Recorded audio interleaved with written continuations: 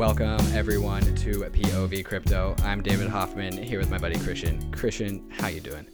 Doing fantastic, man. We just had an awesome episode, probably one of our best interviews yet with Amin Soleimani. He came onto the podcast for the second time for a full-fledged interview, and this one was awesome. David, what did we talk about?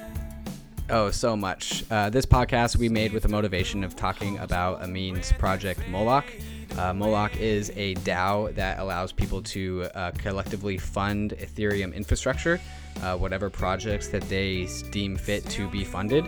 And it's kind of a big experiment, and it's definitely worth following. Amin has been kind of leading the charge in the topic of funding for Ethereum, and so we kind of talk about that at large.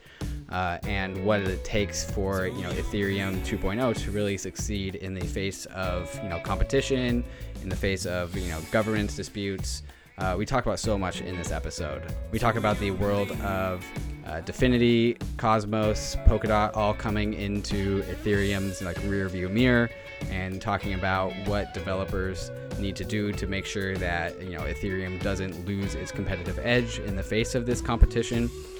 We talk about, at the very end, we talk about blockchain maximalism and whether there's going to be one blockchain or not. We talk about on-chain governance and politics surrounding the chain and issues that might come up with that. Christian, anything else I missed? It was a really wide-ranging conversation. I challenged Amin. He pushed back on me. It was a classic. It started off as Moloch DAO, but turned into a classic Bitcoin versus Ethereum, immutability versus nimbleness type of a debate and conversation. I had a lot of fun. David had a lot of fun. Amin is the best. Amin, thanks for supporting the show so early on. Thanks for coming on and really sharing your perspective. Much respect on my end. Yeah, I think my biggest takeaway from this episode is really just the kind of accurate depiction of the current state of both Ethereum and crypto at large. Amin really just has his finger on the pulse of the crypto world and the Ethereum world, and so getting Amin's perspective is always hugely valuable. Absolutely. And with that being said, I hope you guys really enjoy the episode. Remember, we're putting in a lot of work, and all we ask in return is to rate the show, follow the show on Twitter, show us some love on Twitter. Thank you guys, and enjoy this wonderful interview with Amin. Amin, welcome to POV Crypto. Thanks for coming on. Thanks for having me. So Amin, you are our third guest. You've been on here 3 times. You were our first guest, and then you were on for the ETH Denver episode, and now you are our first second timer. So thanks for being dedicated to POV Crypto. Is this my hat trick? Yeah, this is your hat trick.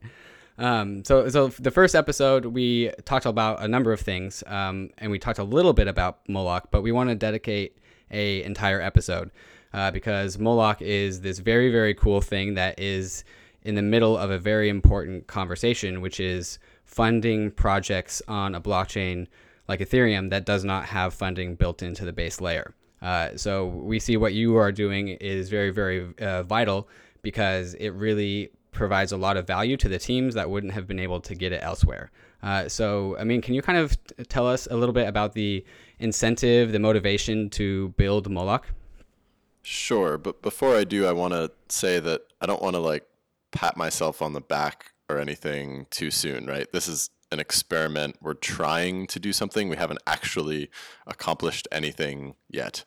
But we've set the pieces in motion, and we're all working towards what you've just described as providing this sort of voluntary funding grants layer for ETH 2.0 projects. So as you said, the motivation is for building Moloch, which is a grants DAO. It's a way for people to pool capital and then vote on how to distribute it. And the purpose, at least initially, is to fund ETH 2.0 projects and generally Ethereum over time. The motivation comes from the recognition that there's no inflation funding for development in Ethereum, as opposed to something like Zcash, which has 20% of the inflation rewards that go to development and stewardship of the protocol. And so as a result of that, we have these basically all of the ether that will be put towards maintenance and stewardship like has to come from ETH holders voluntarily. And so I wanted to create a way for them to pool capital and do this, because what they're most concerned about, if somebody is individually willing to give to these projects, the thing that they want to do is they don't want to go in it alone, right? Like I want to get all of the other people who also want to do this together and then coordinate, so that the cost for each one of us is lower.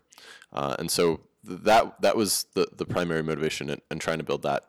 And then there's sort of this like follow-on effect, right? Which is that like the state of Ethereum as it is not necessarily always going to be that way. There's potential, and there's a EIP that was written by Kevin Owocki, who runs Gitcoin, about using inflation funding for stewardship. I forget the exact numbers, but I think there's like hundreds of millions of dollars that would come out if we took like 20% of the inflation and put it towards development, and that would be more than enough to cover everything, right? It would come at the cost of security and stuff like that, but if we were to ever even attempt to do something like that, there would be a huge coordination problem, which would be like, who gets the money? How do we know that they're going to do it well? How do we trust that like whatever organization that manages this funding is going to do a good job? And so to me, that means like we need to run trials. We need to experiment with pooling resources to do this, so that if that time ever comes, we're ready. We can say, actually, like imagine two futures. One where like somebody proposes inflation funding, and then it's like, we haven't successfully done a DAO, right? And then it's like, well, then we have to have this whole conversation about how to manage the funds, as opposed to a world where we have done this and we have proven that the model works, and then we can point to that and say, this is good. So wait, it sounds like you are kind of preparing for a world where you think that we will need to have inflation funding to maintain Ethereum. Can you kind of like dig into that a little bit more? Like, where is the real problem that you're trying to solve here? Yeah, I'm not saying that's inevitable. I'm saying that it's possible and like maybe probable. Like the EF is not going to be around forever. Right? They don't have any desire to be around forever. They don't have an infinite pool of money. And so if so long as Ethereum intends to evolve, then it needs to pay for its development. And so I'm trying to think about that.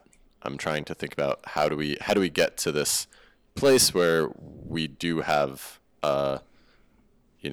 like sustainable development for the long term. Do you think that needs to carry on in perpetuity? Do you think there needs to be some sort of funding mechanism for Ethereum in the world 2200? Maybe, maybe it's enough. Maybe there are enough businesses that build on it that have enough incentive to do so already. Like most of the open source projects, like Chromium or like these projects are funded by big businesses because they need them for themselves, and then they sort of share costs and stuff like that. But if the ecosystem that Ethereum lives in is competitive, if there are other blockchain platforms that do have inflation funding that can move faster, then it would behoove Ethereum to in terms of that, in kind. Personally, my worldview is like that kind of adds like unnecessary externalities, and it even potentially like interferes with the market for choosing the best technology and shaping the best technology, is having these like inserting these like funding type scenarios. Can you walk me through your thinking a little bit more? Like, for example, Bitcoin obviously does not have any sort of funding mechanism like that right now, but yet it is being heavily developed both on the base layer and on other technologies built on it. Why do you think Ethereum can't develop that on its own? So Bitcoin doesn't really need to evolve. The whole point of Bitcoin is that it's supposed to stay the same.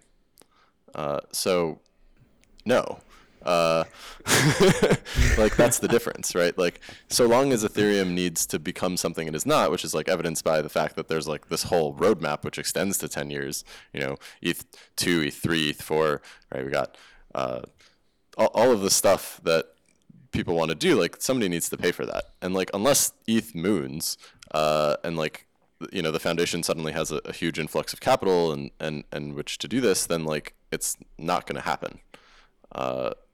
It'll run out of money, and then like other platforms which do have inflation funding and can continue to sustain their development will surpass it. That's my worldview. So let's go into some of the mechanisms of Moloch. Like how does the actual smart contracting systems work inside of it? Yeah. So the mechanism of Moloch is really simple. There are shares, and there's only a couple types of functions. You can submit a proposal, and when you submit a proposal, you request a certain number of shares. And when you request these shares, they are newly minted for you. And then you can optionally offer tribute. And so there's two ways to sort of use this. There's either you want to buy shares by offering capital, or you are offering to do some work and you're receiving a grant. So like maybe you're working on some ETH2 thing and you want to get a grant. In both cases, you would submit the proposal, but in the case that you're buying the shares, you would also offer Ether as tribute. And if you're getting a grant, you would just not offer any Ether as tribute.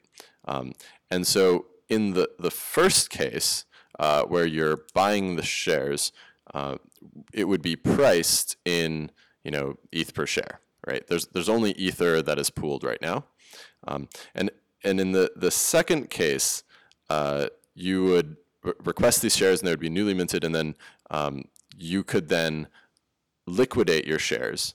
And when you liquidate your shares, you get the proportional amount of ETH that is held in the guild bank.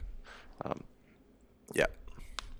And that's it. That's the whole thing. That's basically the whole thing. So you can submit a proposal, you can submit votes, you can process a proposal when the voting is done, and there's this grace period which allows you to exit if you didn't vote yes. And then there's a rage quit function, which is how you both liquidate the shares and leave if you just want your money back.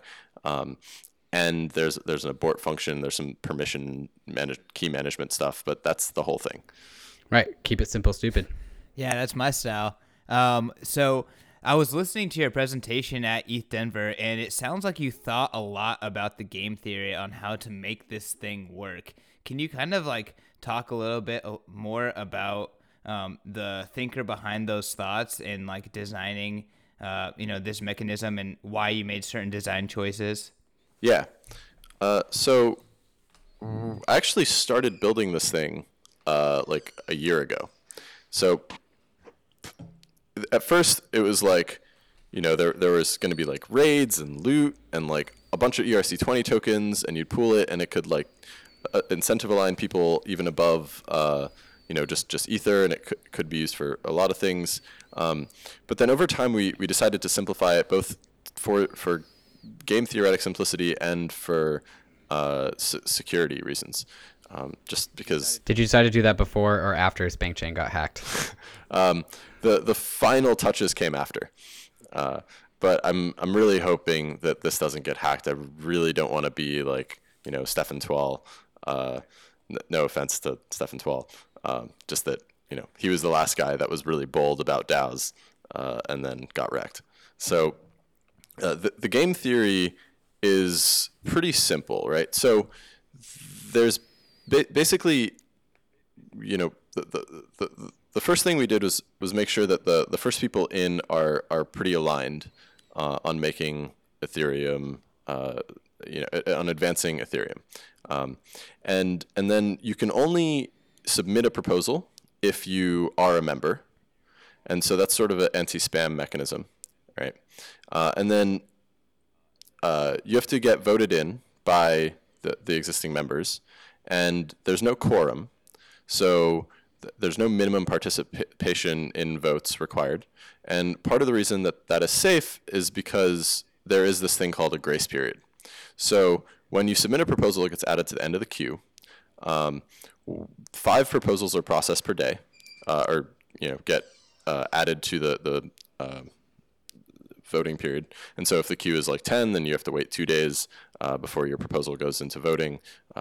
Then there's a 7-day voting period where everybody has this chance to vote. And then there's a 7-day grace period. And so voting is final when the voting period's done. And the grace period allows anybody who voted no or didn't vote to exit, to rage quit all their shares. And that's basically a way for people to say, you know what, I don't really like this proposal. It passed, and I don't want my money to go towards it. I don't want to be diluted when these new shares are made against some of the capital that I have in the guild bank. So I'm going to leave, right? And then because you can... And then you can buy this back in later, right? You can, but you have to get the people who are in to convince them to vote you back in. And so if you leave and then you dodge a dilution to pay for something, and then you come back in, maybe the members are like, you know what, I don't think I want that person back in. Or maybe I'm going to make it more expensive to punish them for leaving and dodging that grant or whatever. Because you have this grace period, the votes aren't final. They're not like executed at the time that the voting period is done. In most voting systems, the votes are final at the end of the voting period. So that's why we added the grace period. Actually, both the grace period and the rage quit are both the recommendations by Eamon Gunsayer and his fellow academics that posted the call for a moratorium on the DAO when the original DAO was in place. And they said that the two things that they would recommend are instant withdrawals and a post-vote grace period. And so we took that to heart when we implemented it. Because even aside from the hack, the DAO had several game theoretic issues. And basically, any time that somebody can bully you, right? For all of the people that might want to participate in Moloch, their chief concern is, well, besides security and all that, the chief game theoretic concern is, can somebody who has more votes make me spend my money in a way that I don't want? And because I can leave at any time, the answer to that is no, right? And it actually flips it, because now, as none of the existing members are incentivized to do things to make the other members rage quit, because I know that they can leave at any time. So I think that solves a lot of the game theory. The analogy I like to use is that it's less of an arranged marriage and more like a one-night stand that might go somewhere. So you kind of talked about how in the rage quit, it's kind of all out. Can you kind of talk about why, like, you can't just take 50% out or like lessen your exposure? You have to just completely rage quit? I must have misspoke. You actually can. You can rage quit as many of your shares as you want. So if you say, you know what, I still want to be in this thing, but I don't want to put all of my money towards this. I want to reduce my involvement. You can rage quit half of your shares. So long as you keep at least one share, you can then continue to submit proposals in the future. What do you think would make Moloch maximally successful? Apart from people donating millions and millions of dollars to it, what does a successful Moloch look like to you? So money isn't the only thing here, right? Part of the advantage of Moloch is that the membership is comprised of some of the top people in the Ethereum space, right? Like Sam Cassatt, who's like the chief strategy officer at Consensus, is a founding member. Martin Koppelman, who's the CEO of Gnosis, is joining. There's fund managers, people who work on infrastructure in the space, some ETH2 developers, right? It's interesting because it's bringing together a lot of people from different parts of the ecosystem. And I think the coordination value itself goes beyond the money. Money, like throwing money at the problem, isn't going to work. It needs to be sort of surgical, right? Like we need to be able to spend the money in non-diminishing return ways. We need to be able to do things that maybe the foundation isn't already thinking of, or fund things that then get follow-on grants from the foundation, that lead and not follow. right? So to set them up to be able to invest, to offer grants to things that they might have otherwise not done. So when somebody submits a proposal and it gets accepted by Moloch and shares get minted, how is there any guarantee that whoever submitted the proposal actually does take that money to build what they say they're going to build? There's absolutely no guarantee that they will. Okay, so just social shaming. So social shaming is one thing, but also because we have this mechanism, because the process should be, a little bit more transparent, a little less overhead, you can sort of deviate from the typical grant funding cadence, which is like, I'm going to give you $500 or $1 million, like, and that should last you like a year or 2 years or something, right? This could be like we acknowledge that you're doing good work. We want to see more of it. Apply every month, and so then the total downside risk is lower.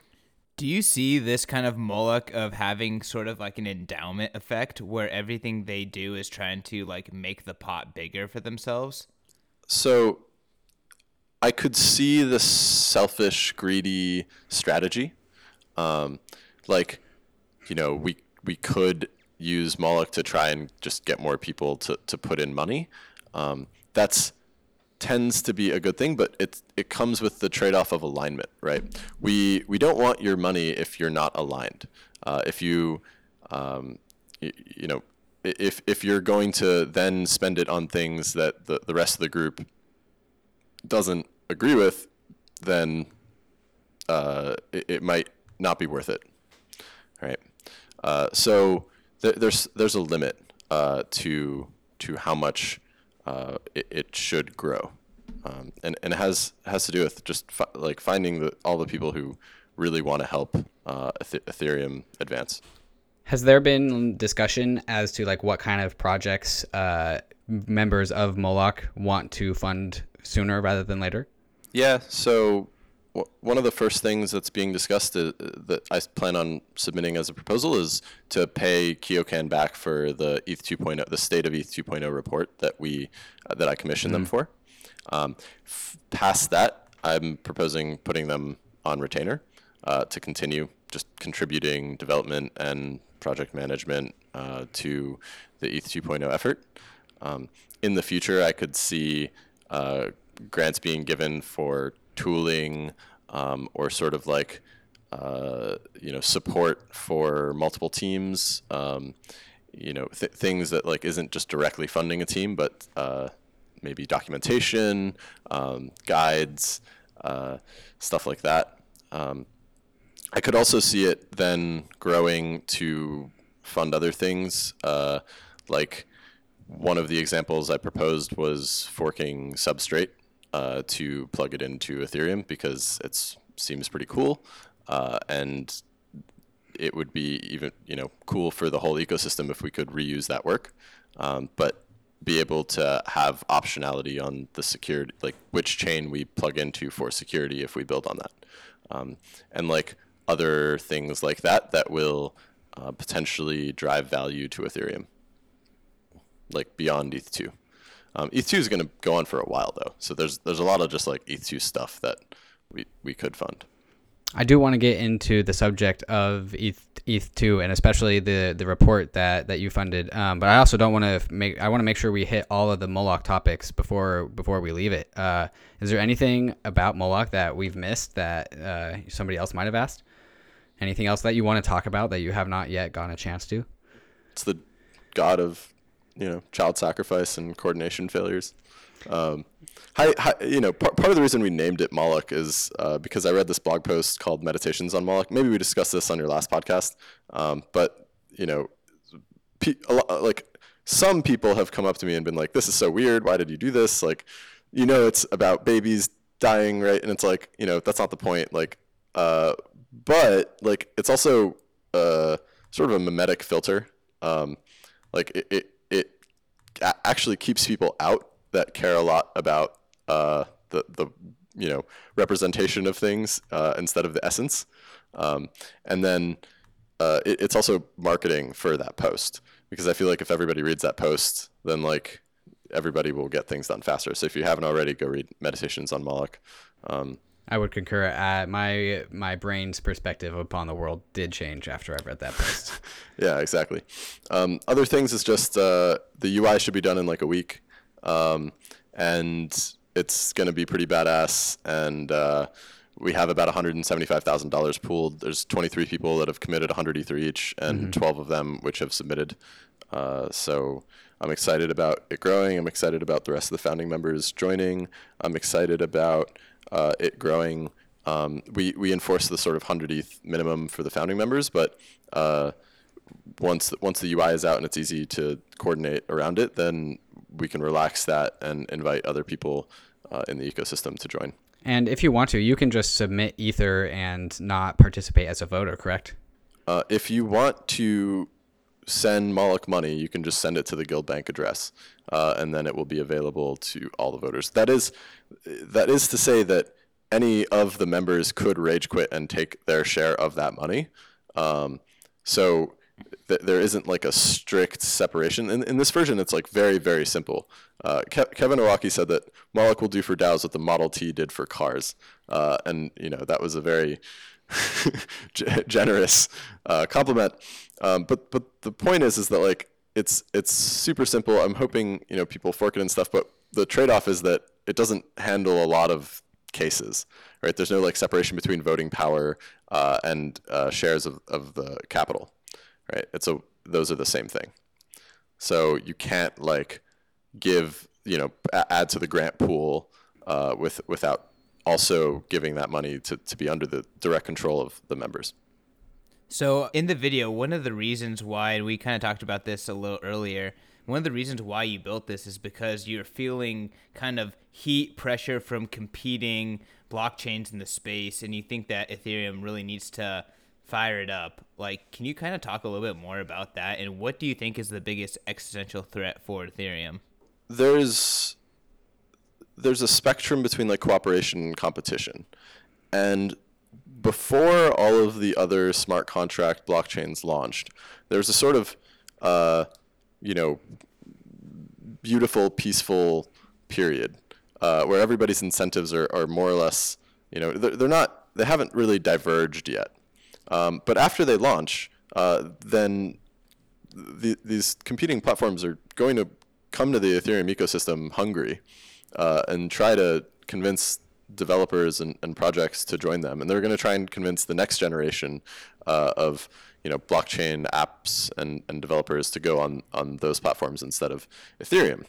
And so this is ultimately like a software battle or something, competition, right?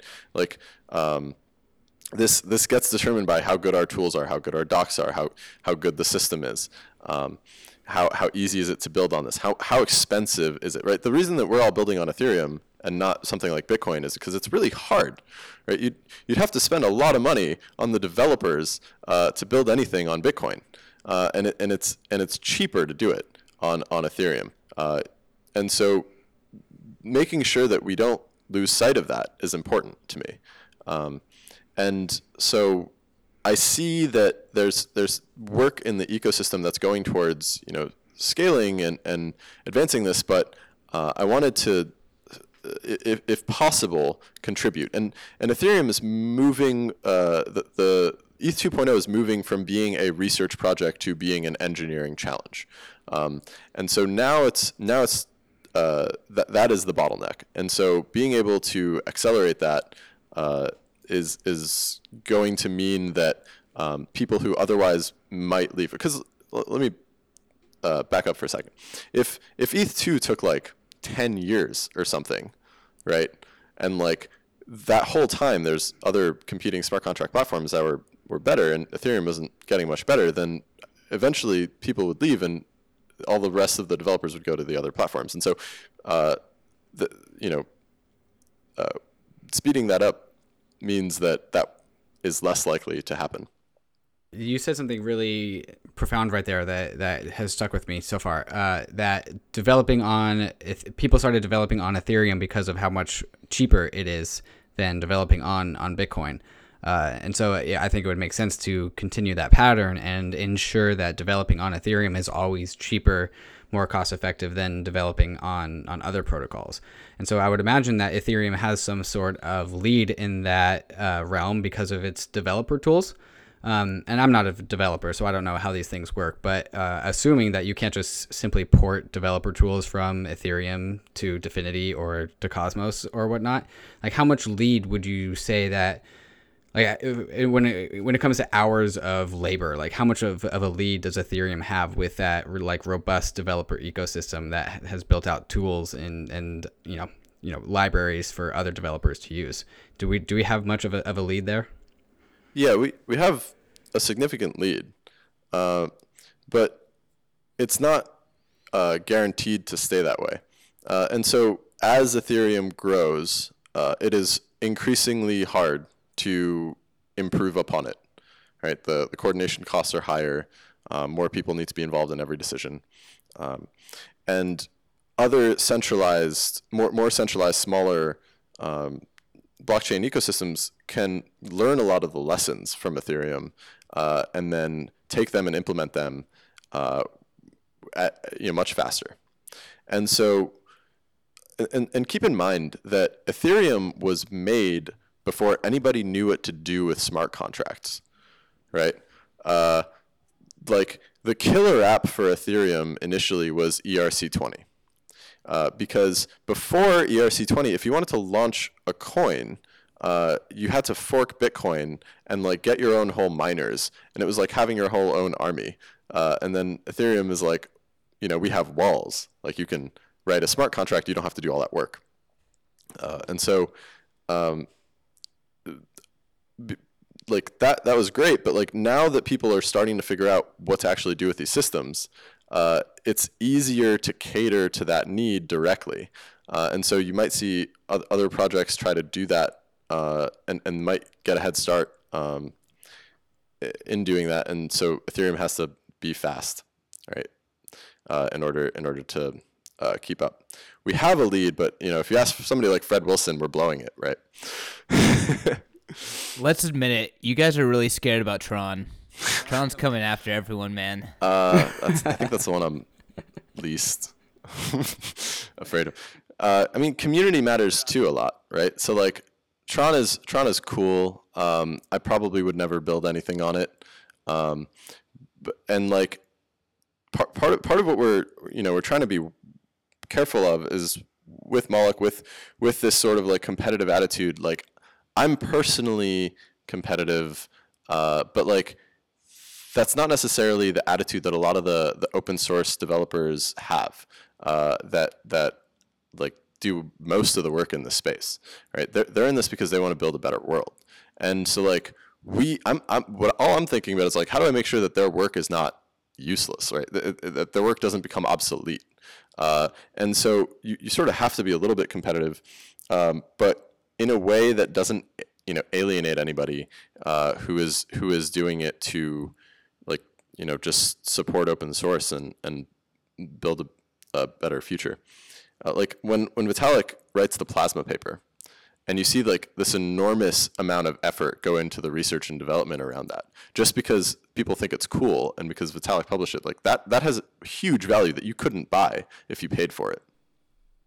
So preserving that's really important to me. So one of the conversations that has started recently about this whole competition in the smart contracting place has really been surrounding Polkadot. And Polkadot has been, or Parity has been great for Ethereum and has been a very supporting role ever since the dawn of its time. And then there's Polkadot, which has been marketed as like Ethereum's like buddy or Ethereum's like cousin or something.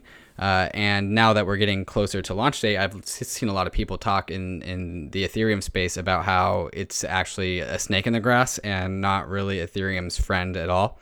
And so the question that I pose to these other Ethereum community members who are very bullish on Ethereum is like, the question is like, why are we so anti Polkadot, pro Ethereum? And the answer to that is probably because, well, we all have Ether, and so we're all economically incentivized to be on Ethereum's like side, take a side and take Ethereum side.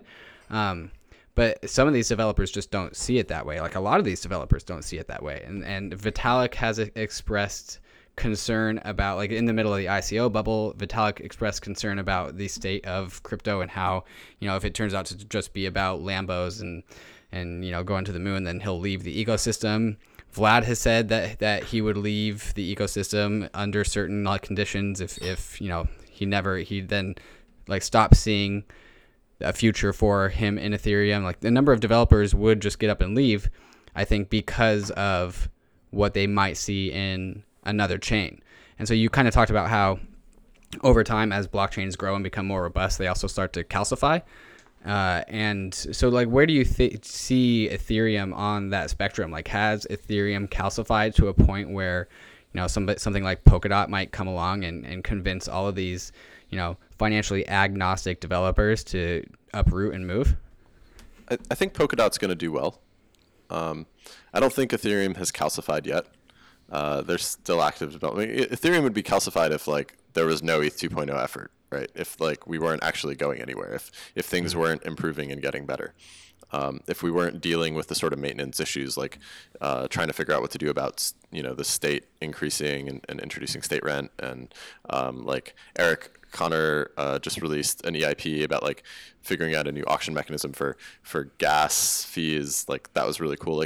This ecosystem is not calcifying. It is it is growing, and it is growing rapidly, but that means that it's moving slower, but it's moving in all the directions at once, right?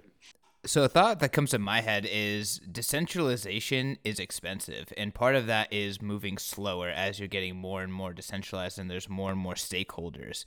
Do you feel as though the strategy behind evolving Ethereum is kind of like running uphill and running against that general trend? It sounds like there is some, you are admitting that there are benefits of having centralized, features, especially when it comes to nimbleness. Absolutely. Some amount of centralization can be really helpful. It means that decisions get made faster, but it also introduces risk, right? It means that if that person or whoever is acting in that role defects or quits or whatever, then it's much more expensive. I think the pace wasn't as important when the competition wasn't as prevalent, but as a bunch of other platforms come along and Ethereum has to compete, the narrative will change. And decentralization doesn't necessarily mean that there's an absence of coordination, and sometimes what decentralized groups do is they pick someone or some smaller group in order to be able to execute their will. And you still get decentralization and not elitism if the smaller group is held accountable by the larger group. That's the sort of more ideal situation. And I could see something like that happening, and it sort of already is, right? The Ethereum spec is put together by 4 people. It's Vitalik, Justin, Danny Ryan, and Xiaowei. And they're the ones who are driving this, and then that's fine. Right? Bitcoin was centralized up until the point that it was launched. It was one dude that just figured it all out. So, yeah, the advantages of centralization are not to be understated, but it doesn't come without risks. So how do you feel about where the state of Ethereum 2.0 development is? Do you pay, you funded that report, so I'm assuming you stay, pretty close to the signal. How do you feel about progress? How much more worked? How intimidated are you by the work in front of us? There's more than I expected. So if you'd asked me 4 months ago, what the state of ETH2 is, I would have been I don't know, man. I think they're still working on it. Sounds good to me. But then I realized that probably wasn't good enough. And, with SwankChain, I'm betting on Ethereum. We've invested heavily in building on it, learning about it, and so forth. And I don't want to see that go to waste. And so for me, my strategy was, okay, let me just talk to all the people who are doing it. And so we set up these interviews, we wrote that report. And within, I don't know, with 10 hours of work, we got probably in like the top 20 or so people, like outside of the actual effort, in terms of our understanding of what was going on and how things were happening. So what the current state is that the test nets are getting put together for the beacon chain. Then the phase 1 spec is being worked on, and like we're trying to find ways to get the development of phase 1 to be somewhat in parallel with phase 0. And the plan is to ship phase 0 before the end of this year, try to ship phase 1 before the end of next year, and then phase 2 before the end of the year after that. Personally, I think it could happen faster. I don't think that I think 3 years is too long to get the phase 0, 1, and 2 out. I think 2 years is enough. And I think that it's feasible if we accelerate the pace of development, as now it is engineering constrained. So I think, and what I'm seeing right now is that Ethereum is rallying. I don't know if we had anything to do with that. I don't want to take credit for that. But what I am seeing is that people are stepping up. Tell us more about that. What have you seen where people have stepped up? There's more people who want to get involved in ETH2. They're like Danny Ryan took it upon himself to be coordinator, and when we published our report, and we put it as an open question that like should he be somebody that's recognized as a coordinator for ETH2, and people have acknowledged that and accepted it, and that means that he has more leverage and that things can move faster, and so there's less time being spent on sort of the like organizational. We're a decentralized organization. Like, let's talk to each other about everything, figure out, like who does what, and more like, okay, these are all of our jobs. Like, let's just go do our job. All right.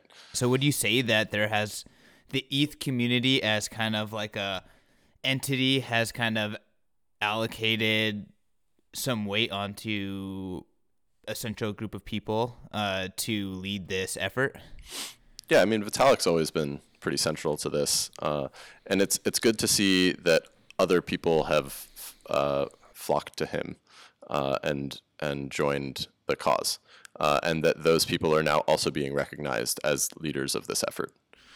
So what would you say is the most likely collapse of the Ethereum 2.0 effort? So, I mean, one possibility is like ETH goes to $10, and like everybody runs out of money, and then we just slow to a crawl and it dies, right? Another is like developers, like there's a cultural schism, like the developers quit, they decide, they didn't sign up for a competitive thing. They want to do more open source, or maybe some of the people are like, I want to be more competitive. I don't want to, I want this to have more accountability, more defined roles, not just sort of like this decentralized, like, I don't know who's in charge type of thing. So that either of those could happen. Vitalik could get hit by a bus. That would be really, really unfortunate for Ethereum and like the world. But barring that, like, I don't think it's going to stop. Everybody who we talk to is super dedicated. They want to see this happen because they all believe in Ethereum's mission. Like, they believe that Ethereum is a positive force for humanity, and they want to see it, taken to the next level. So how do you feel about blockchain maximalism? With so much emphasis behind Ethereum 2.0 and getting Ethereum right, do you think, and maybe do you think other people think, that there will only be kind of one blockchain that takes up the vast majority of space in this space? I don't think blockchain, like, I'm kind of torn on this. First of all, I don't think that like there will be one blockchain to rule them all. Especially with proof of stake systems, like the cost of attacking a chain goes up by a lot because you have to buy it all, and then it raises the price and so forth. But for me, I'm kind of torn because like I want Ethereum to do well and win whatever that sort of means. But part of that comes from the fact it's not just that like, Spank Chain holds ETH and I hold ETH. It's like I spent all this time learning this stuff. Like I have all these friends. Like some of it's tribal. Like I don't want to have to go make all new friends, right? Like that seems like a drag. Like I already went through this once. Like I don't want to see all the stuff we learned not matter. And like when you're a developer, you're a project. Like you don't have the like it's different than being an investor. You can't just bet on everything, right? You sort of have to pick something, and then you have to make it work, right? And in that position, it's easy to see that through the lens of maximalism, and it's not really maximalism, right? It's just like preference. It's like I'm here, I've done this, I'm already in this camp. Like I'm not saying your thing's any worse. Like do you, man? Like that's great, but like we're gonna do us. Like we're gonna build on our thing, and we're gonna try and make it work. And if you call us maximalists, then like so be it. I feel like that was a little bit of a PC answer, and I kind of want to get like, what do you think is actually going to happen, right? Do you think it's going to be like more of a Pareto distribution?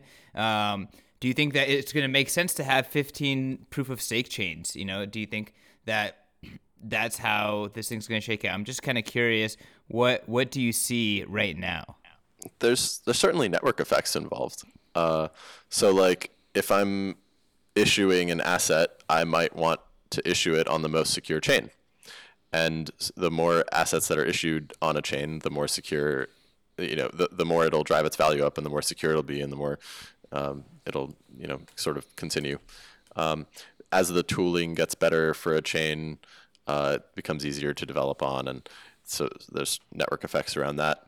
And so I could see a Pareto distribution happen. I don't think it'll be like, 20 blockchains that are all, sort of neck and neck, right, with 1/20th or something of the distribution. I could see it being, as far as smart contract platforms go, like they might diversify, something like, Tron with their DPoS and EOS with DPoS and stuff. That's fine. They focus on gaming and gambling, and like Ethereum ends up being more for finance and exchange, and that's fine. And maybe there's layer 2s on Ethereum that then compete with like Tron and EOS, and stuff like that too. So yeah, and part of, for me, like I'm trying to influence it in that direction, right? Like I would prefer a world where Ethereum has 80% of the value right now. And to the extent that I can, I'm going to try and make that happen. And this isn't like, I also want to be very clear that this is not the type of thing that is like a when Lambo, right?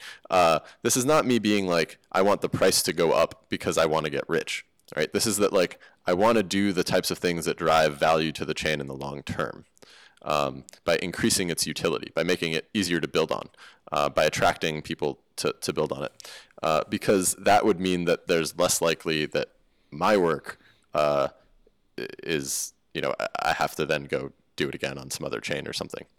Right. You're saying like if Ethereum goes up in price, it's a result of immense value and utility being generated on the network and attracting it as it so deserves, rather than like, what happened in 2017 where it didn't really deserve that. Yeah, there's like an ethical way to do it. So ethics matter? Depends who you ask. I mean, they matter until the other... Price definitely matters. Yeah. I think ethics matter because if, like, for example, we all decided they didn't, like, Vitalik might quit. Right? So to the extent... You've alluded to Vitalik quitting, dying, something like that. Like, barring anything horrible happening, like, what does Vitalik exiting Ethereum in any way mean to Ethereum? I mean, he's figuring out the hardest problems. So it would be a shame if he did. And there's still so much more to do that I don't anticipate that he will anytime soon. I think that he would only exit once he felt that Ethereum's fate was secure and that he accomplished the things that he set out to do. For example, getting proof of stake done, getting sharding done, all of the sort of promises that he's been making with suitable, successors. What do you think is the more relevant question, Ethereum versus Polkadot or Polkadot versus Cosmos? Hard to say. They're both sort of relevant. what's more relevant is it's probably Polkadot versus Cosmos. Like Ethereum is, way ahead, right? It's going to be really hard to replicate the network effect, the global reach, the community, the tooling, and both of those chains have to compete against each other before they can get to the point that they can, if one of those comes out as a clear victor, which hasn't happened yet and probably won't for a while, then it'll be more relevant. Whichever one of those wins, right? Or not wins, but does better over time, whatever metric you want to use, transaction fees, total utility usage. Total value on the chain. Yeah. Okay, so one last question for me. How do you feel about on-chain politics or what Vlad has been alluding to, which is some sort, I don't even know what he's been alluding to, but some sort of like crypto UN that governs blockchains. How do you feel about that whole idea? So I had a long conversation with Vlad yesterday. It was interesting. It was a little scattered. I think Vlad was trying to sort of be he's trying to warn everybody that there's this like big problem coming. And the problem is that we haven't really talked about how Ethereum integrates into like global politics. And one of the things that he brought up that he's most concerned about is Ethereum as an immutable, unstoppable smart contract platform. Basically, people building things that promote or facilitate violence against people, like public figures. Things like assassination markets, and it's really hard to stop something like that. It's like there's no possible way in Ethereum that we could coordinate to like hard fork faster than a transaction gets confirmed, right? And so like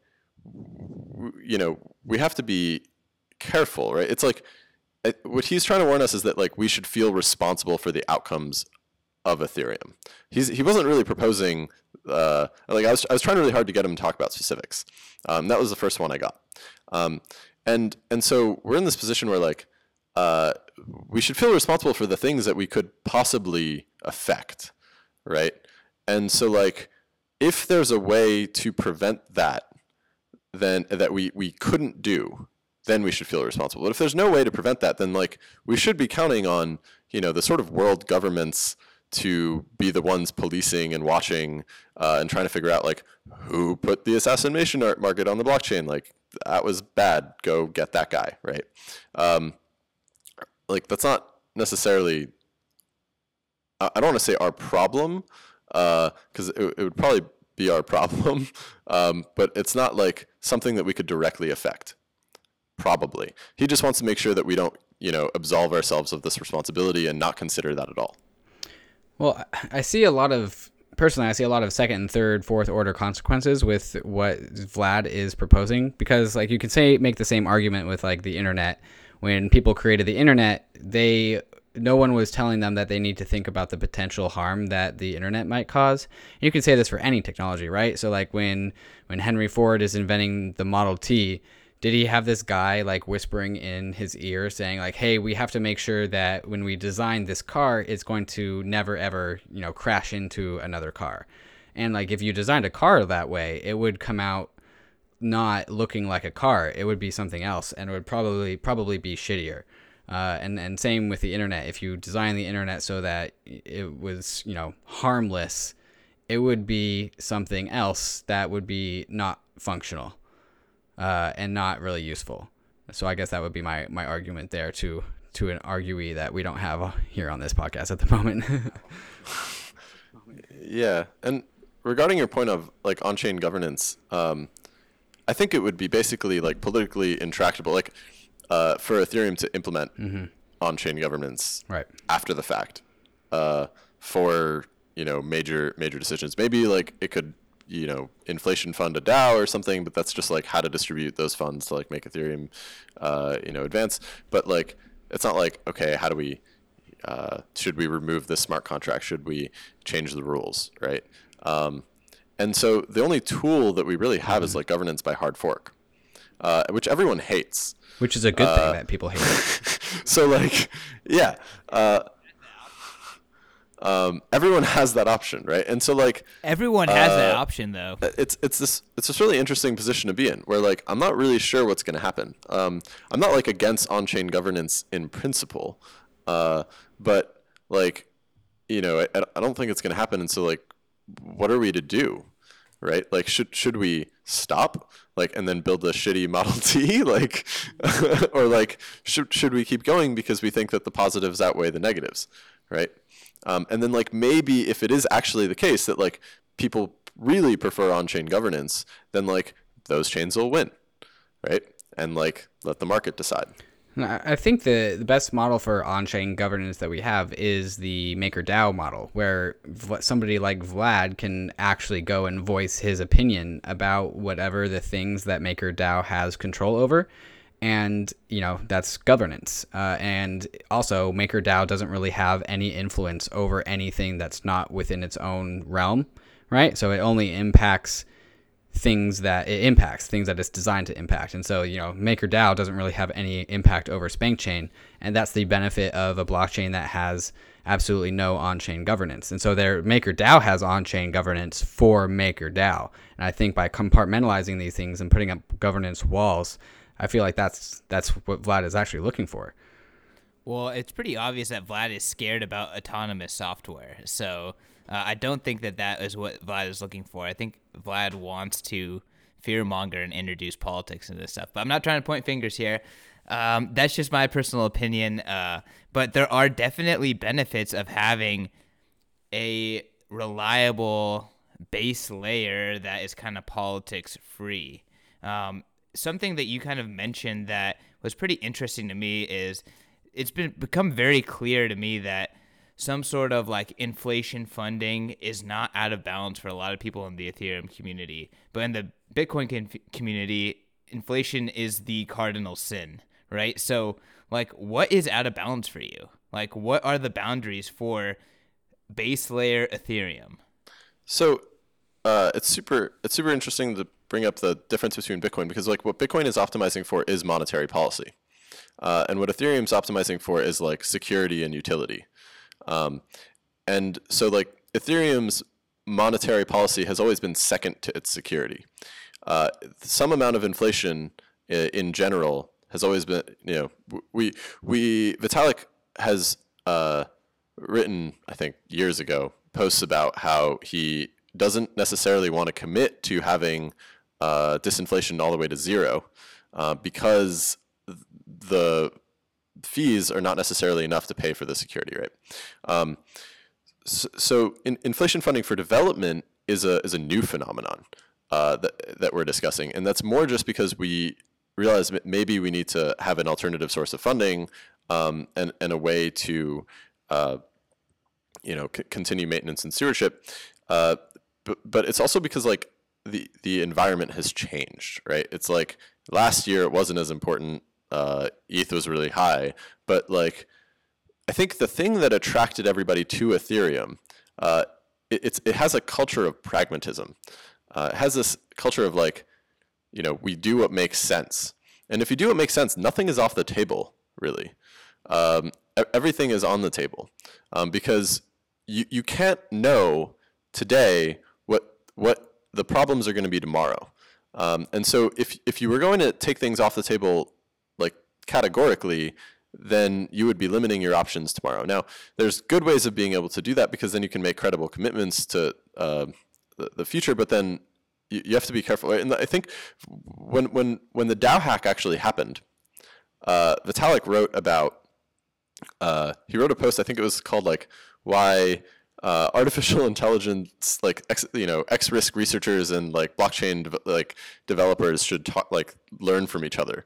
And he talked about this example of like the sort of like the paperclip optimizer, where you say, hey, I want to like have, you get this like super intelligent AI and you're like, make paperclips, and then suddenly it turns the entire world and all the people in it and like all of the resources into paperclips and takes over the entire galaxy in order to make paperclips, and you're like, damn it, that's not what I wanted. And if you take away your controls, to be able to then provide feedback back into the system and be like, hey, you're not doing what I want, please do what I want, then you get these runaway outcomes that are not good for anyone.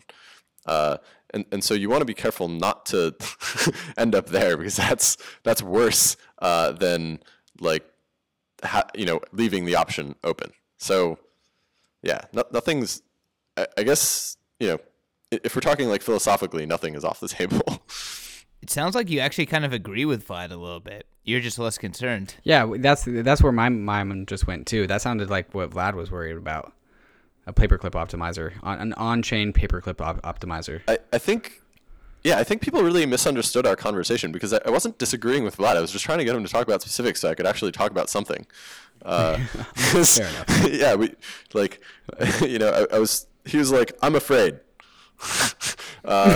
Immutability. I'm not sure if this is a good thing. And I'm like, why don't you think this is a good thing? What are some of the things that you're afraid? And like, it took a while to get to, Yeah, you kind of have to handhold him into the conversation. The actual meat of it. And like, I wanted to engage with that and not the sort of super abstract and like, trying to ground him, and he's like, keep going meta. And I'm like, damn it, like, let's just talk about this.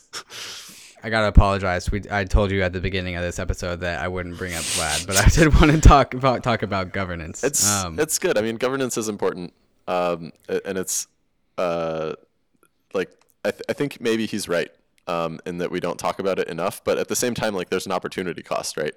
Like, if we spend all of our time talking about governance, and then the next guy doesn't, and they just build the thing, then like we might fall behind because we spent all of our time bickering, and then like those guys pass us up, and then it didn't matter anyway, right?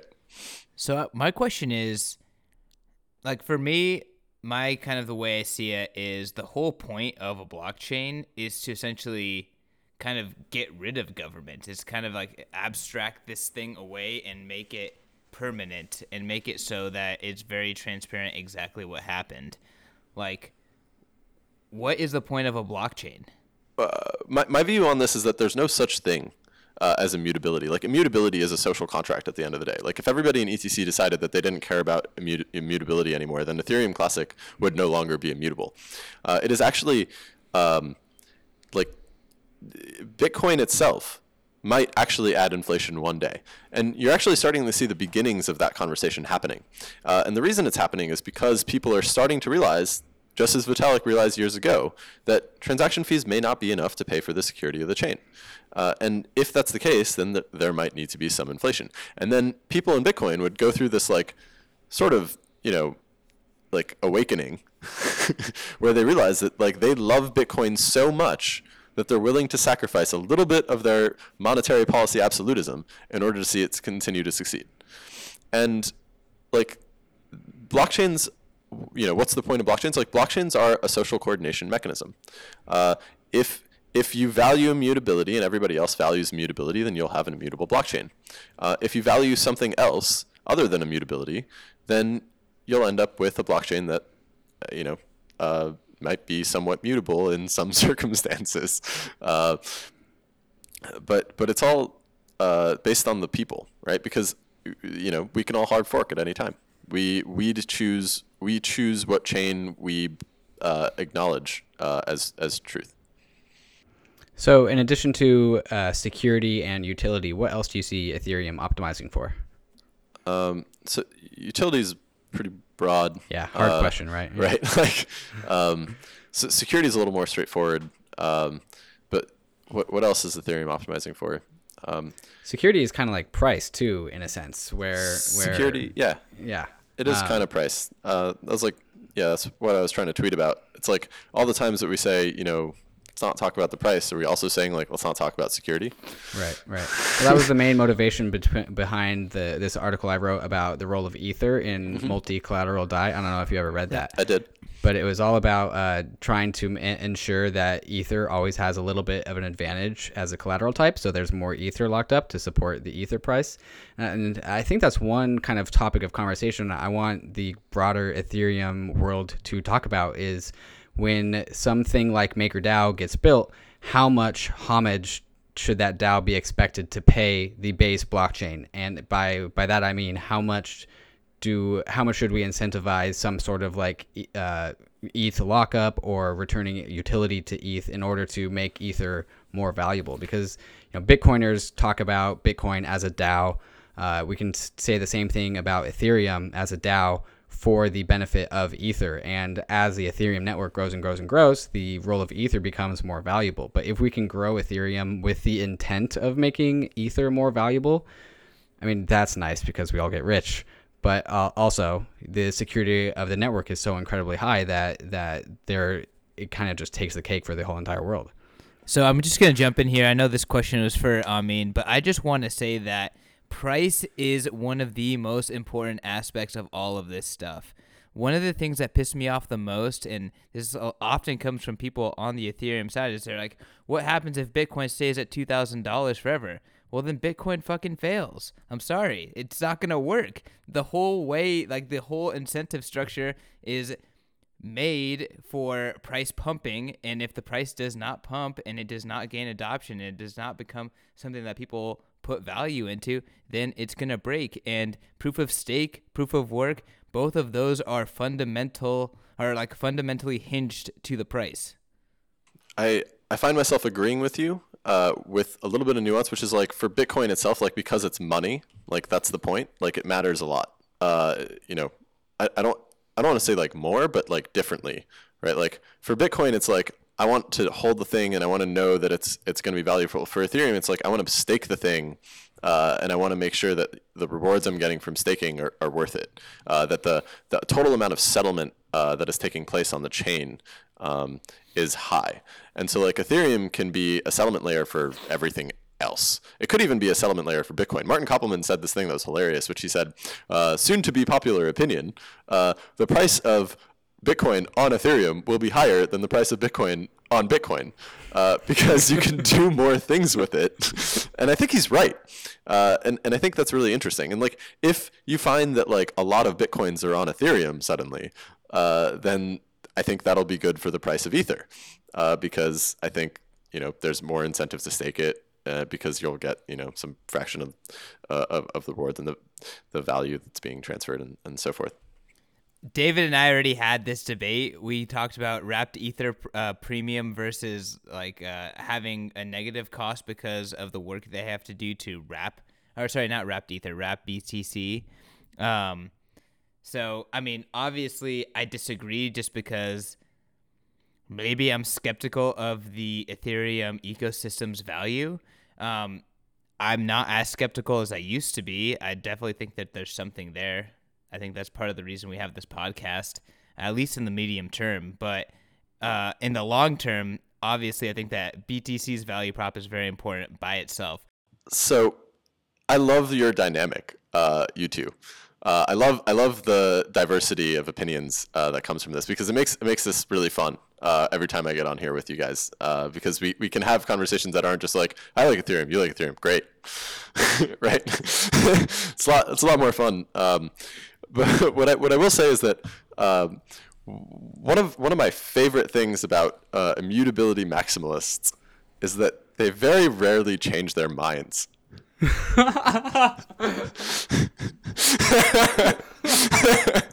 So, kudos for being slow to change your mind, for dragging it out. Like those ETC guys, they're gonna be there forever. We sort of left them behind, and they're like, no, this is our hill, and we're dying on it. And like, if we check back in 10 years, they're gonna be like, still on the hill. Haven't gone anywhere. Yeah. Fuck you guys for the DAO. Like, we're gonna be like, dude, that was 10 years ago. I feel like I'm into immutability a lot, but at the same time, like, I would never die on ETC. Yeah, that's interesting, right?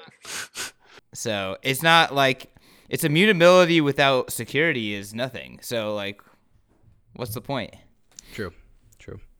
All right, guys, I think that's a great place to end it, unless anyone else has any more comments. This has been great. Thanks for having me. Yeah, I mean, thanks for being one of our earliest supporters, giving us a ton of good content that we capitalize on. Yep. Thanks for having me. Thanks for jamming on Moloch. Look forward to maybe coming back one day. Absolutely. And, hopefully it doesn't get hacked, and that'd be really sad. If it does, I'll come back. If it doesn't, then maybe it'll have millions of dollars, and we can talk about a whole lot more things that Ethereum can do to expand and so forth. Definitely. Regardless, I think it's going to be an interesting follow-up conversation. So looking forward to interview number 3. This is a great time for you to shill yourself. Who do you want to hear from? Where can people find you, et cetera, et cetera? Yeah, so you can find me on Twitter. Maybe you already did. I'm Amin Sol. We just made a Moloch DAO account on Twitter, so you can get all the updates there. And the website will be molochdao.com. Very cool. All right. And you guys can find me at Trustless State, both on Twitter and on Medium. Sweet. And then, of course, you can find me on Twitter at CK_snarks. I'm just tweeting anti-government, anti-fiat stuff nonstop. You can find the podcast at POV Crypto Pod. If anyone else has anything to say, here's your moment. I mean, do you have any burner wallet NFTs? No. I saw that you're in the market for those, but I can't help you there. Yeah. Okay. All right. Cheers. I am in the market. You should make a Moloch. You should get Austin to mint a Moloch NFT, so I'll buy it. Yeah. We have a Moloch Kudos on Gitcoin, but I don't know if that's an NFT. Yeah. We'll talk to Austin. We need some Spank Chain NFTs. Maybe some Brenna titties. Yeah. Spank Chain NFTs are interesting. We thought about doing them like for performers. Just total side note, like we set up a website called like Crypto Daddies or something, where you can like bid on an NFT for a performer, and if you have the highest bid, she like writes your name on her tits or something, and you can go around and be like, look, I'm her crypto daddy. Oh my god. That would work so well. Yeah, but we have so many product ideas in only so much time. So. Okay. Speaking of so much time, we have to end this episode. All right, cheers. Thanks, guys. All right, bye, Amin.